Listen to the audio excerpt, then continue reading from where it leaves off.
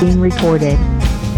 Welcome to this episode of the Montpelier Happy Hour here on WVEW 107.7 LP Brattleboro, your community radio station. I'm your host, Olga Peters, and today on the show we have regular contributor Emily Kornheiser, who's one of 3 reps for the town of Brattleboro. Welcome, Emily.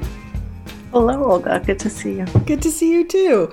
And Senate Pro Tem, as well as Senator for Windham County, Becca Balint. Hello, Becca. Good morning. And are you all still, I'm still feeling a little wigged out by the Zoom lady voice that came on a few minutes ago. Yes, I don't know if it was the Facebook voice or a Zoom voice, but if... Oh, about the recording? Yes, that was a whole new piece of the puzzle that's never appeared before. So yeah. And part of me was like, well, I should hope so. That is part of the purpose of this today. So, I know. Thank you, Emily. Thank you, Becca, for joining us today. Congratulations. You made it through another legislative session. Yay! A historic session, Olga. One like no other. And for you, what made it historic? Oh, my gosh. I mean, I know my answer to the question, but what would be yours? Well, to take over in the Senate as the leader of the chamber during a pandemic, during a lot of economic uncertainty, being sworn in the week we had an insurrection at the Capitol. We had a new president being sworn in a few weeks into our session. So much change at once. We had so much pressure on us to both think about short-term needs of Vermonters while juggling the long-term. In speaking with my chair of appropriations, it was the most complicated budget she's ever had to help put together because of the federal funds involved. And again, the different timelines. And, and for me personally, being the first woman to do the job, certainly I thought about that a lot and expectations about what people thought women leaders should be like or what I should be like. And also just having 2 new leaders in those chambers at the same time.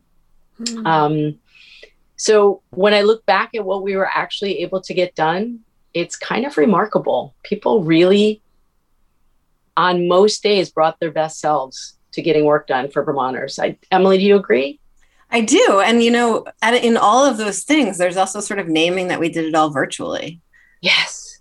And so weren't able to make the eye contact through all of those really important, difficult decisions. And yet we did do it. And I think people understood the gravity and the opportunity in the moment. And it really helped us show up through the tough times and the fatigue.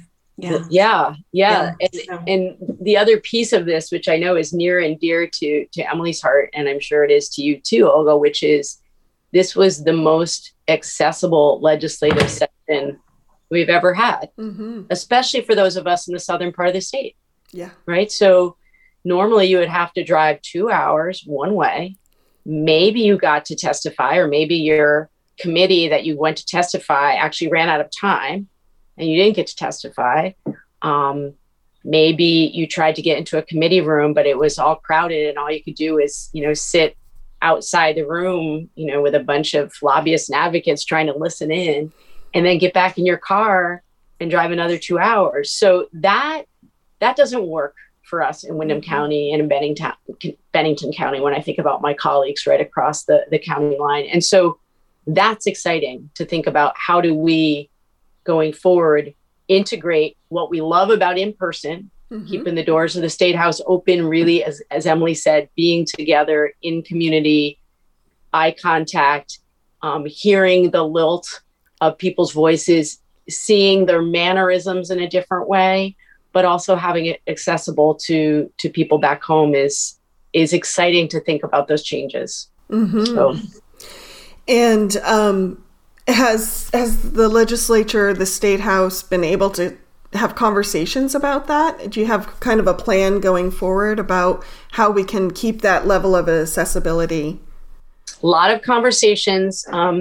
As you might imagine with any sort of legislative endeavor, there are a lot of committees involved. So there is not one person or even two people that make those decisions. So essentially you've got a Senate Rules Committee, you've got a House Rules Committee, you have a joint Rules Committee, you have a joint Legislative Management Committee, you have a State House Advisory Committee, you have the Institutions Committee on both sides. Exactly. Yeah. You have input from Sergeant of Arms, Capitol Police, all the attorneys and joint fiscal, since they are in the Capitol, what we call a Capitol complex.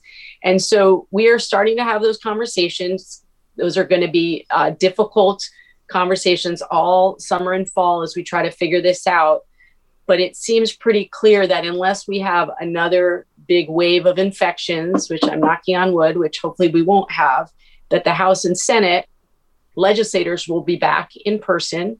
The State House will be open, and then we'll figure out how to integrate the remote piece of it for witnesses, perhaps for fiscal analysts, for lawyers.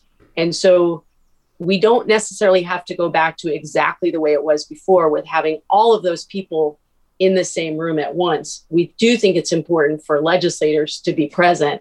And so, we are having those conversations now about if we are going to move in the direction of being back in person. There are some committee rooms that were unhealthy even before the pandemic hit.